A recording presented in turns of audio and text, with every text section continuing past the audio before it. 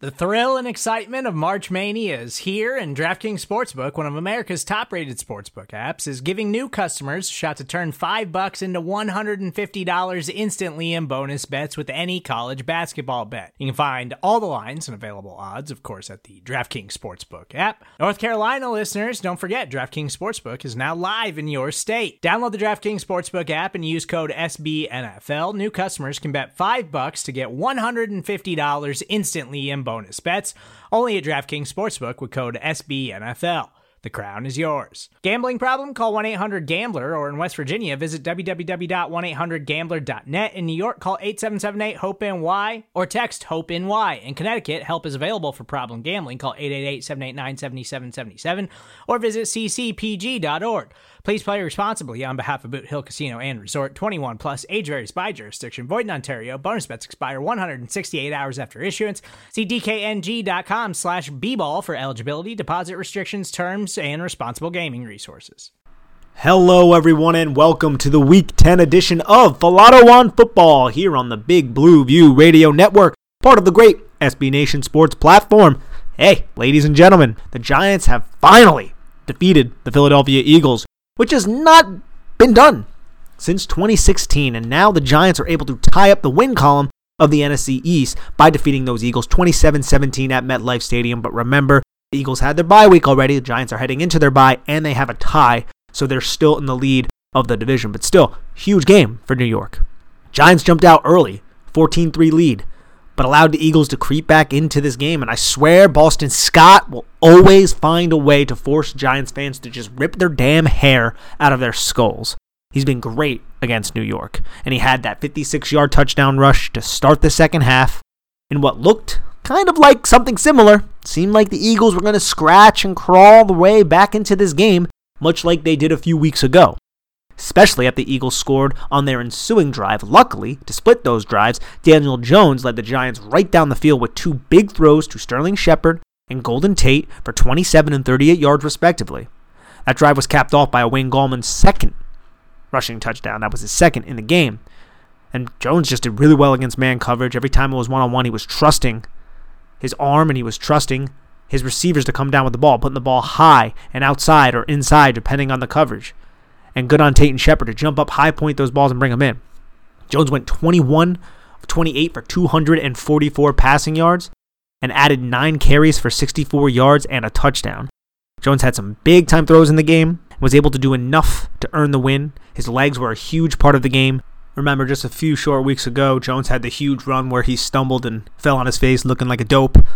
That was against the Eagles, and the Giants put it in their game plan to use those types of runs again, and Jones was doing just that, keeping it on the zone read and picking up a good chunk of yardage, and it was really effective against this Eagles team. And he seemed much steadier in the pocket in this game. And yet again, he did not turn the football over. The rushing attack dominated the point of attack, and the gap power pulling type of runs were a success once again. Gallman had his 2 touchdowns, and the box score really isn't all that impressive from a yards per carry standpoint, mostly because he was used often in obvious running situations and on the goal line where he punched it in twice, bringing that yards per carry down a little bit. But Gallman looks spry, physical, nimble with the ball in his hands. He's definitely a really solid backup running back to have. He could even be probably a starting running back somewhere in this league. And he's been doing really well spelling for Saquon Barkley and Devonta Freeman. He's probably earned this role over Freeman. Then we have Shane Lemieux, who started this game as Will Hernandez gets his body back up to speed. But in the run game, man, Lemieux, this run game just kind of clicks. And Hernandez made an appearance after the Zeitler injury, which was a concussion. So you'd think he will return after the bye, and it shouldn't miss any time, hopefully. But we'll see. I don't necessarily think that it's just the addition of Lemieux that has made this run game look so much better in the last 3 weeks. I think it's a confluence of things. But we can't really eliminate the fact that the common denominator since the change has been Lemieux, who has, I guess you could say, been this essential part of this rushing attack. That does not hurt his case. I do think it is Andrew Thomas coming along, Matt Parrott coming along, Nick Gates also really progressing. And I don't necessarily think there's a huge drop-off, or even a drop-off at all, from Lemieux to Hernandez in terms of the run game. Lemieux actually might be better than Hernandez. But when you review the All-22, it's very obvious that Hernandez is a much more experienced and better than Lemieux in pass protection. there's not really a lot of arguing in that. So that argument between Lemieux and Hernandez, I think it's a little bit more difficult than what a lot of fans kind of see it as, where it should just be Lemieux, no questions asked. I don't necessarily see it that way, but you can't take anything away from what Lemieux has been able to do. Seems like he might be a little bit quicker on those pulls than Hernandez has been, which has been huge for this Giants rushing attack. Just in pass protection, again, reserve my judgment until after this All-22 session once we get the tape, typically on Monday. But against the Tampa Bay Buccaneers, against Washington, you could see Lemieux had some plays where Jones had to get rid of the ball really quickly because he was getting beat. He's giving up some sacks, some pressures, missed a blitz pickup, which was definitely his responsibility. Those kind of things happen sometimes. I'm not trying to knock the kid. I think he's been great for what he is, a fifth-round rookie. And he's a building piece, building block. And, I mean, I feel like a glutton at this moment, if I'm going to be real, Giants fans, because we have Matt Parrott, Andrew Thomas, Nick Gates, Shane Lemieux, all young potential long-term starters who are proving themselves. And it's been such a long time since the Giants have had that depth at this unit. And I do happen to like the rotation that is going on. A lot of Giants fans are demanding that Parrott starts, but I honestly like what we've been doing up until this bye. Now, I feel this way because defenses scheming against this young line could prove to be problems for a second-year quarterback who has been shaky. So you mix and match the offensive line, you keep the defense on their toes a little bit. I think that's been a wise decision over the last couple weeks. I like that from Joe Judge and Jason Garrett, Mark Colombo, who was ever calling the shots there. But now, if Parrott is mentally up to speed and the Giants are going into a bye week, I wouldn't have any problem, and I wouldn't be shocked, if Parrott officially earns that start coming out of the bye against the Bengals. I like what I see from this young offensive line. I'm not throwing Hernandez away. I do think he's better than Lemieux as a pass protector. But we have to acknowledge that Lemieux, since he's been inserted into this run game, the line has clicked.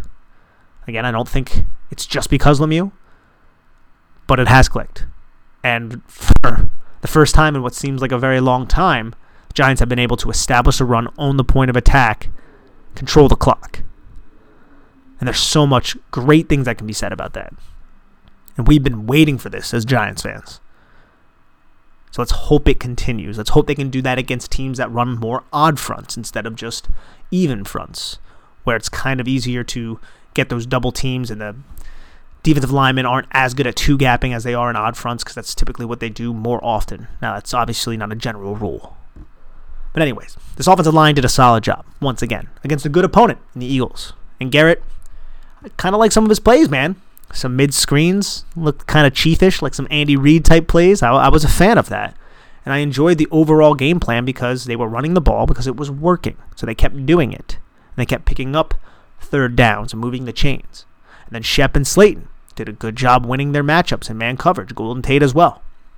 Slayton's third down drop was kind of ugly, but in the end, it didn't defeat the Giants, which is excellent. And as for the Giants' defense, it wasn't a great performance, I would say. It's kind of a enigma performance, really, because there were times when the Eagles were just pounding the ball right down their throats.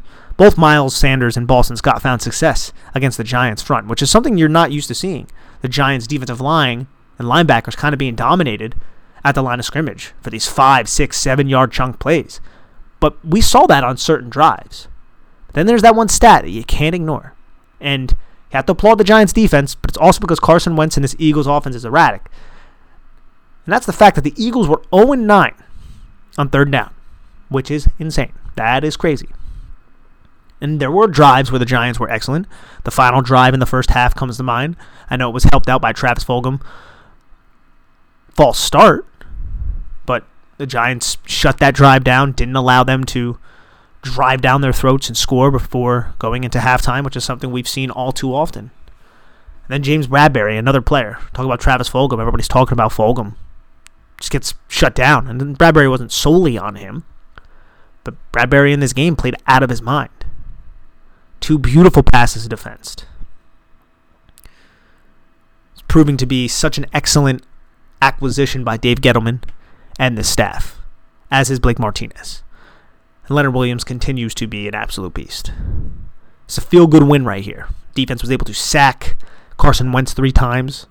And he's doing this without Lorenzo Carter, without O'Shane Ximines. He's got Trent Harris and Jabal Sheard and Kyler Fackrell as his main edge rushers. Patrick Graham, talk about an excellent hire by Joe Judge and this staff. And there seems to be some sort of direction for this team. And this team is going to get healthier on defense. Hopefully. They avoid injuries. But Xavier McKinney is working his way back. He may get Tay Crowder back, who's a solid addition to this defense, because I do believe that Devontae Downs and David Mayo are some of the bigger weak spots on the defense. Isaac Yiadom isn't somebody that I'm particularly fond of either. But that Giants' second cornerback position, now that Ballantyne is gone, if he ends up getting injured, Yiadom, you might have to move Logan Ryan out there. Darnay Holmes could be an option. You might have to get really, really creative. Brandon Williams. So it's something that you have to applaud, is what Patrick Graham has been able to do. I mean, I love what Joe Judge is able to do. This team plays so hard for this guy. Seems like he earned the respect of this team. And he earned his second consecutive win. Something that also hasn't happened since last year when Daniel Jones started his first 2 games. Beat the Tampa Bay Buccaneers, then beat Washington. But other than that, Giants don't mount these little winning streaks too often. So let's relish in this. Let's enjoy this. Let's enjoy a victory. And go into this bye week and hopefully come out of this bye week prepped and ready to go against Joe Burrow and the Cincinnati Bengals.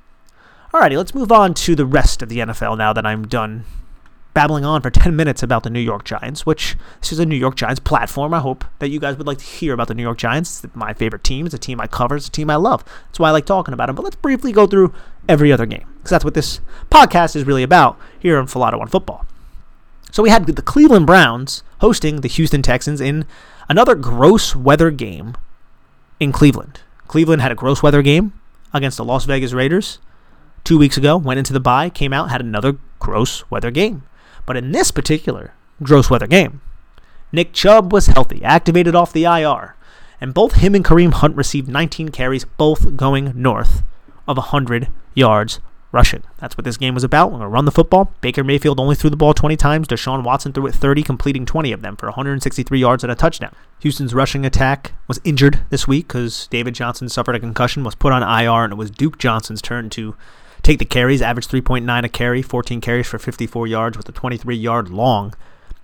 So they couldn't really get much going on the ground. Houston couldn't really get much going at all. That's why they only scored 1 touchdown, which was a touchdown pass to Pharaoh Brown. So it wasn't a Will Fuller, Randall Cobb, or Brandon Cooks type of thing, even though Randall Cobb kind of dropped the touchdown, which could have been called. But this was windy. It was gross. It was 25-mile-per-hour winds. It was misty. So the passing attacks were obviously going to be slowed down. And that's kind of how this game was.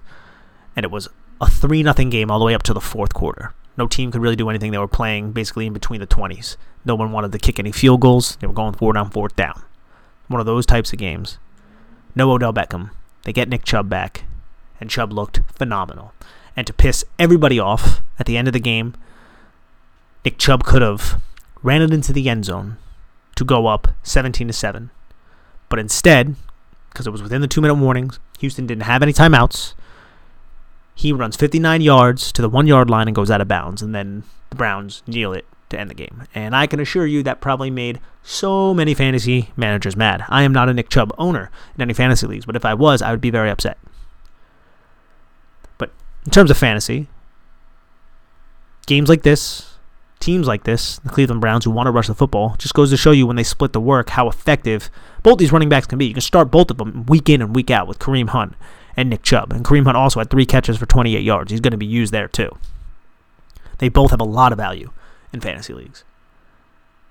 Hopefully Cleveland next week, the week after, if you're a Baker Mayfield fantasy owner, or if you just want to see Cleveland put points up because they actually have an offense that might be able to do that.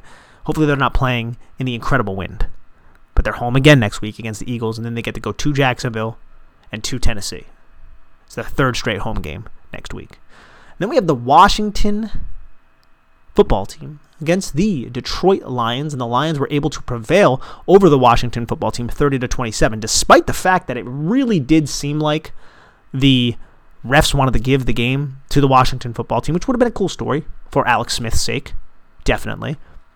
But at the end of this game, There was a drive where Washington went forward on fourth down. Terry McLaurin runs a quick slant. Desmond Trufant's over it. Barely contacts McLaurin. They threw the flag, extended the drive. And there was just a lot of little ticky-tacky penalties going against Detroit at the end of that game, which led to a 17-play, 66-yard drive that put Dustin Hopkins in field goal range, and he kicks it through with 16 seconds left on the clock. So you would imagine, it's 27-27. This game is going to be going to overtime. No reason to fret it. But you would be wrong. Stafford finds Cephus after the touchback.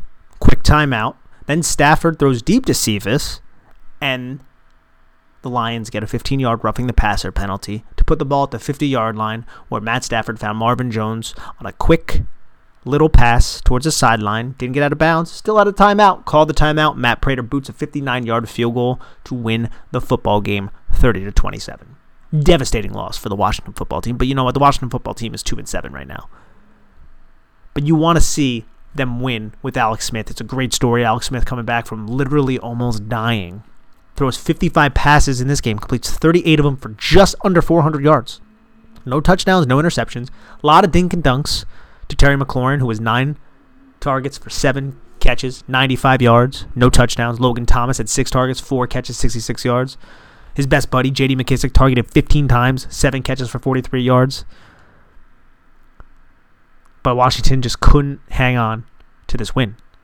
You could thank the Lions' offense, especially DeAndre Swift, who had 16 carries for 81 yards, and he had 5 catches for 68 yards and a touchdown. He was used all over the field. Kenny Golladay is not there. TJ Hawkinson's dealing with a foot injury, so they had to find production somewhere else. They found Marvin Hall, Marvin Jones, who each had touchdowns too. The Marv twins. Marvin Jones was 8 for 96 and 1 on 10 targets. Marvin Hall was 2 for 61 and 1 on 3 targets. Danny Amendola left this game with an injury.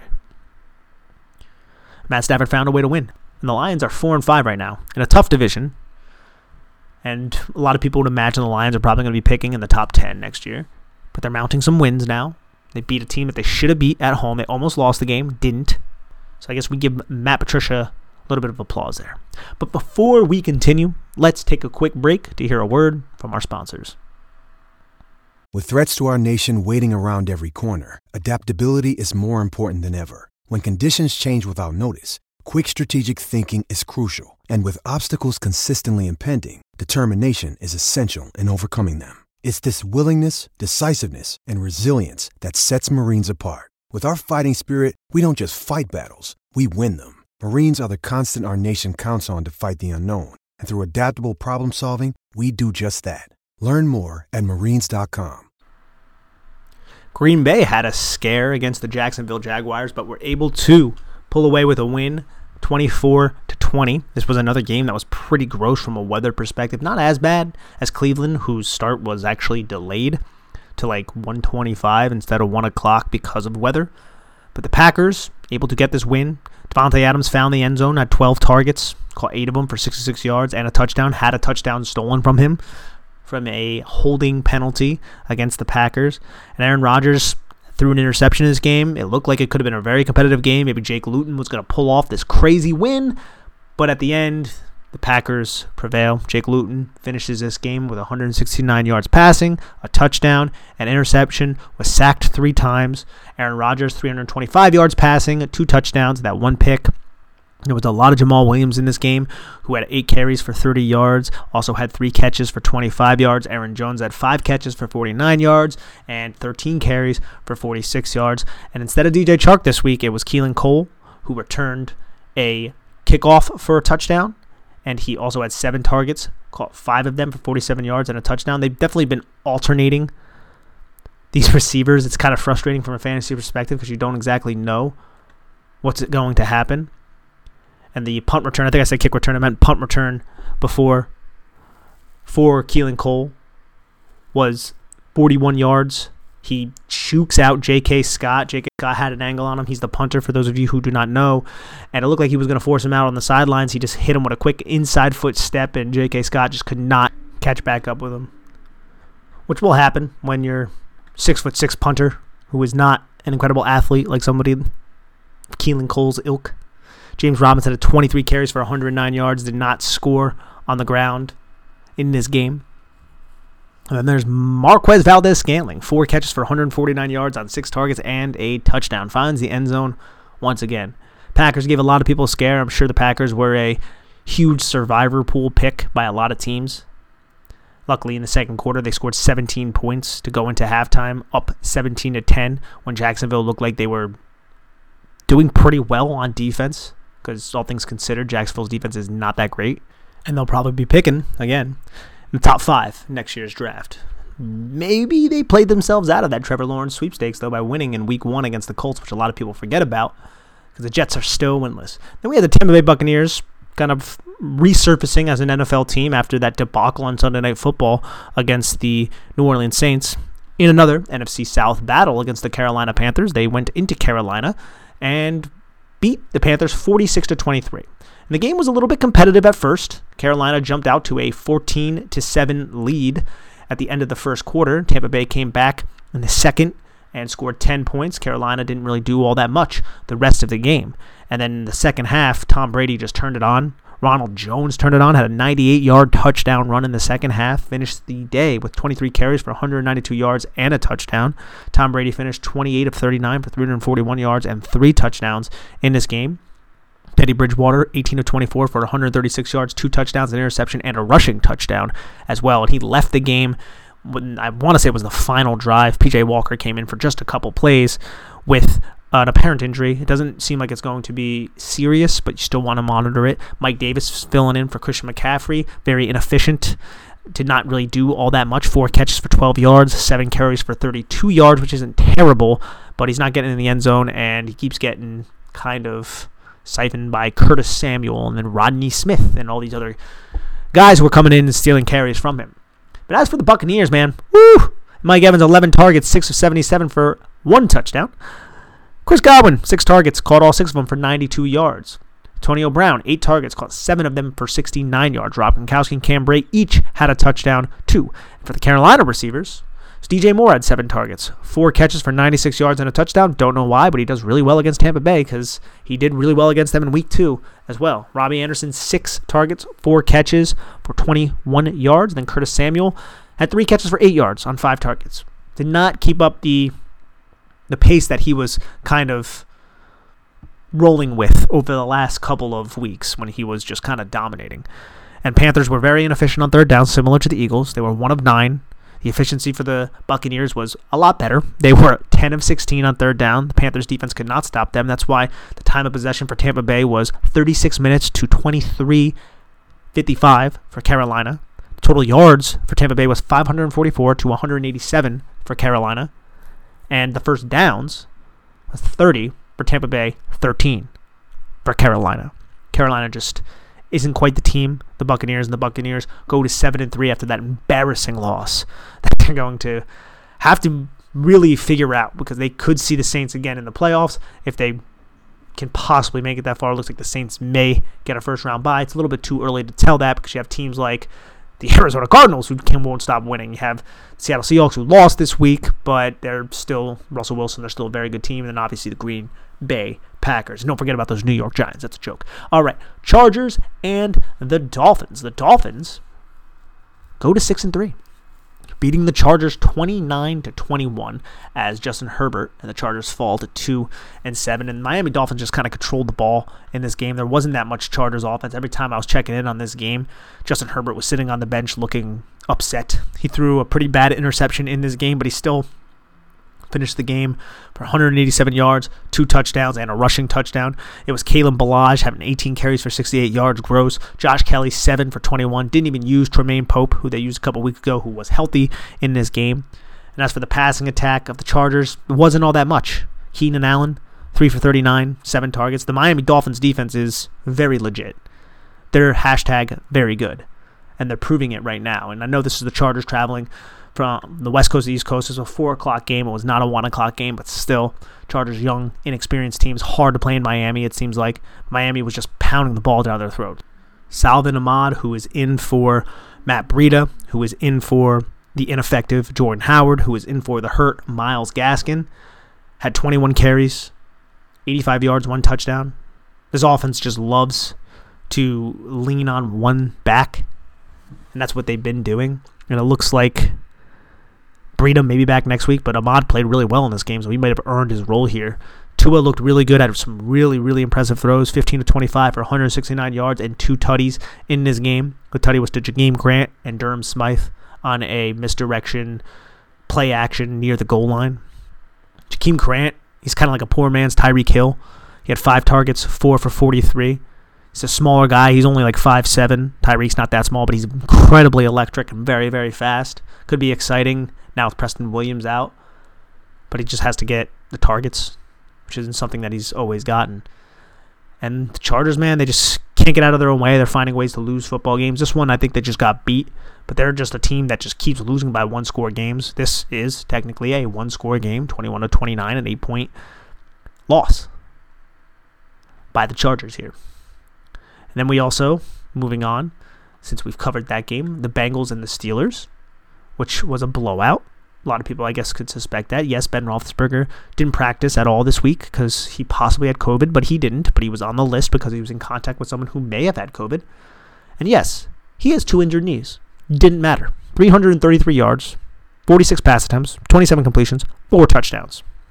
Wow. 36-10 was the final of this game as Pittsburgh goes to 9-0 and the Cincinnati Bengals fall to 2-6-1. That one tie was to the Eagles. Bengals, why couldn't you just beat the damn Eagles?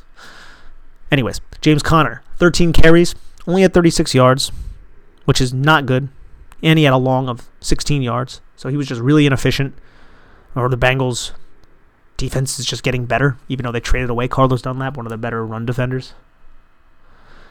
And then it was Deontay Johnson, 11 targets, 6 for 116 and 1. Chase Claypool, 10 targets, 4 for 56 and 2. Juju Smith-Schuster, 13 targets, 9 for 77 and 1. They were just tearing the Bengals secondary up. Hopefully, the Bengals secondary is as giving when they face the New York Giants. And then as for Cincinnati, Joe Burrow, 40 passing attempts. They love to throw the football. Completed 21 of them for 213 yards and a touchdown. On the ground, couldn't really get anything going at all.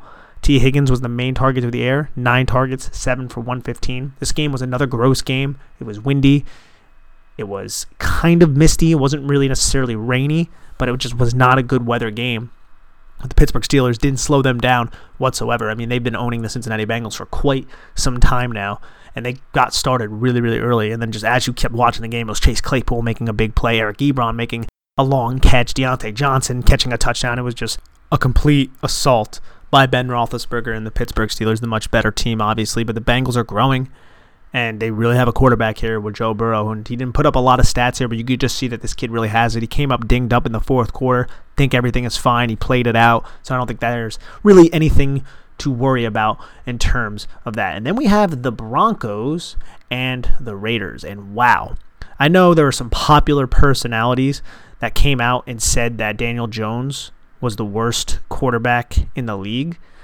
And I think it's just cool to kind of go and pile on Jones because Jones was a bit of a reach and everybody likes to kind of poke fun at Dave Gettleman for that. But I find it very hard that people would make that claim when they watch Drew Lock play football. Because Drew Lock is a bad football player. He's terrible. The only time he ever puts up any sort of stats is in garbage time. He's worse than Blake Bortles in terms of garbage time stats. He had 47 passing attempts here, 23 completions, 257 yards, 4 picks against the Raiders, a team that is just giving fantasy points away to the quarterback position. And then 1 touchdown. He had a rushing touchdown that was negated by a holding penalty. And then he subsequently threw an interception the next play. He's just not a good quarterback. And the Raiders were all over them. And the Broncos barely had a chance in this game. And the score was relatively close. I mean, going into halftime, it was 10-6. Las Vegas puts 10 points on the board. So it's 20-6. And then in the fourth quarter, Las Vegas puts up 17 points because Denver's offense couldn't sustain any sort of drives. As Giants fans, we all know what Pat Shurmur does. Pat Shurmur loves to run the football on 2nd and long, 2nd and 10s, and he just does that way too often. And you see it when you're watching Red Zone. You just see Phillip Lindsay, Melvin Gordon, and then that puts Drew Lock into a 3rd and long, and he's just not good enough to overcome that. Daniel Jones overcame that quite a bit last year, and I gave him a lot of credit for it because I feel like that puts a young quarterback in such a crappy position, and Shermer does that a lot. But Locke is not the guy to do that. And he targeted KJ Hamler 10 times in this game, 4 for 50. Jerry Jeudy 8 times, 4 for 68. Tim Patrick 6 times, 4 for 61. He was ejected for throwing a punch at Jonathan Abram, who just gets into people's heads, lives there. And as for the Raiders, didn't have to do that much to the air. Derek Carr had 154 passing yards. They did everything on the ground.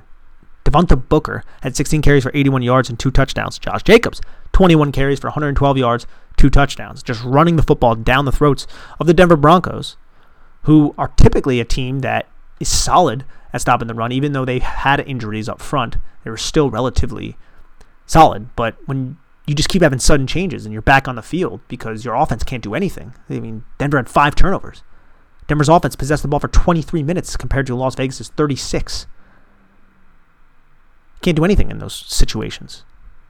Long, sustained drives by John Gruden's team just took the air out of the life of the Denver Broncos as they fall 37-12 to the division rival 6-3 Las Vegas Raiders. And then we had the 49ers and the Saints. Now the Saints win this game, go to 7-2. They win this game 27-13. Interestingly enough, the 49ers took their opening drive down the field, scored a touchdown, good opening script to Brandon Ayuk, 7 catches for 75 yards and a touchdown. And in this game, man, he had 14 targets. You knew he was going to be a huge part of this game plan because last week when he had to go out because of close contact tracing because Kendrick Bourne had COVID, this was the Thursday Night Football game, Kyle Shanahan came out and was like, we had 80% of our plays designed to Brandon Ayuk. So you knew he was going to be a main focus here, especially with all the injuries to the running backs. I mean, JaMychal Hasty broke his collarbone in this game. He only had 3 carries anyways. Jerick McKinnon had 18 carries for 33 yards. Nick Mullins, 247 yards passing, 1 touchdown, 2 picks. San Francisco had special teams mistakes where they were fumbling the football. Saints defense was taking advantage of that. Sacked Mullins twice. Drew Brees left this game because Contavious Street sacked him and fell on him a little hard and it hurt his ribs and got a roughing a passer. It's kind of a debatable call. Probably shouldn't have been called. Unfortunate that Brees' ribs are injured on this play, but you got to allow defenders to be defenders. Brees in this game, 8-13, 76 yards and a touchdown. Jameis Winston came in 6 of 10 for 63. No touchdowns, but it was Alvin Kamara who had 8 carries for 15 yards, 2 touchdowns, 7 catches on 8 targets, 1 touchdown for 83 yards. Didn't have to do much. It was just really all Alvin Kamara. And Taysom Hill running the football, Latavius Murray running the football, but in terms of scoring, it was Kamara. And the Saints just kind of let the game wind down as they just beat up on San Francisco. But early on, San Francisco opened the eyes, being like, oh, the Saints are going to need to step up, but Nick Mullins is going to make some mistakes, and he did. He did. And New Orleans put 17 points on the board in the second quarter. And that's how San Francisco falls to 4-6 and the Saints go to 7-2. Then we have the Seahawks and the Rams, where the Rams, coming out of the bye week, proved that, hey, we're still in this race. Both of these teams are 6-3 now. So the Rams won this game 23-16 by running the football, by using the short passing game, and by being opportunistic on defense and forcing Russell Wilson into mistakes. That's what Jalen Ramsey forces. That's what Aaron Donald forces. That's what this defense forces. Russell Wilson was 22 of 37 with 0 touchdowns, 2 interceptions, 248 yards passing. Some bad interceptions, too. Drive killers, obviously, but in bad times. Wilson's looked a little shaky over the last couple weeks. DK Metcalf had the Jalen Ramsey treatment, caught 2 for 28 on 4 targets. Tyler Lockett had 9 targets, caught 5 for 66. Didn't have his blow-up type of game, which he's prone to having every now and again. And as for the Rams, Jared Goff, 27 of 37 for 302 yards, 0 passing touchdowns, no interceptions. And it was Josh Reynolds who had 10 targets, caught 8 of them for 94 yards in this game. Cooper Kupp, 7 targets, caught 5 for 50. Robert Woods, 6 targets, caught 5 for 33. All quick game, all short. And as for the rushing attack, Cam Akers had the most carries, 10 carries for 38 yards. Darrell Henderson, 7 for 28 and a touchdown. Malcolm Brown, 6 for 33, 2 touchdowns. And that's how the Rams end up scoring. Jumped out to an early lead and they just preserved the lead. And Seattle and the Rams are now tied And this division is very interesting, which leads us into our last game that we're going to cover on this podcast, the Bills and the Cardinals. Wow. Another 6-3 team, because they defeat the Bills 32-30 with probably the most insane play of 2020. In this game, we'll go over the game. Josh Allen had a couple bad interceptions, but it's 284 yards through the ball. 49 times, completed 32 of them, had 2 touchdowns, 2 picks, used his legs on the ground, as he always does, 7 carries for 38 yards. Cole Beasley had a touchdown. Josh Allen had a catch for a touchdown as well, on a nice design by Brian Daboll. And then Steph Diggs had a touchdown, and that touchdown came towards the end of the game. Steph Diggs finished the game 10 of 93 and that touchdown on 11 targets. John Brown ended up leaving this game with a little injury. It was awkward. He bent his knee. But with less than 2 minutes to go, Josh Allen marches down the field against the Cardinals and throws a touchdown to Steph Diggs. 21 yards to go up and possibly secure the win. The Cardinals needed a touchdown to win this football game. They're down by 4. And the time is just winding down. So Kyler Murray rolls to his left, heaves a ball up to DeAndre Hopkins, who comes down with the ball for a touchdown to win the football game as the clock runs out. There was, I think, 1, maybe 2 seconds left after this play. The game was literally over. Over 3 defenders, Hopkins jumps over Tre'Davious White and pulls this ball in. And Hopkins finished 7 for 127 and a touchdown on 12 targets. Insane, ridiculous, absolutely incredible. And they play on Thursday Night Football, the Cardinals, against Seattle. So that's going to be a huge game. Both teams 6-3. But it was like a storybook. It was a beautiful throw by Murray. I mean, he just threw it off his back foot, and it was right where it needed to be, high, in a good place for Hopkins to jump up and high point it and bring it in, and he did just that over 3 defenders. And DeAndre Hopkins just continues to thrive and change this team. And just to think he was traded for a 2nd-round pick and an aging running back on a bad contract. It's incredible when you really think of it. Kyler Murray finishes this game 245 yards passing, 1 touchdown, 1 interception, 11 carries, 61 yards, 2 touchdowns. Kenyon Drake had he had 100 yards. You can't say over 100 yards because he had 100 yards rushing on 16 carries with a 20-yard long as well. This was an insane game. Looked like the Bills had it. Looked like the Bills were about to go to 8-2, cruising in the AFC East. But no. Kyler Murray, DeAndre Hopkins say no. And that's the slate, ladies and gentlemen. I hope you enjoyed this episode of Filato on Football. Please rate, subscribe, and review us on Big Blue View Radio, on iTunes, wherever you guys can find us. All right, I'm the host, Nicholas Filato, and please have a lovely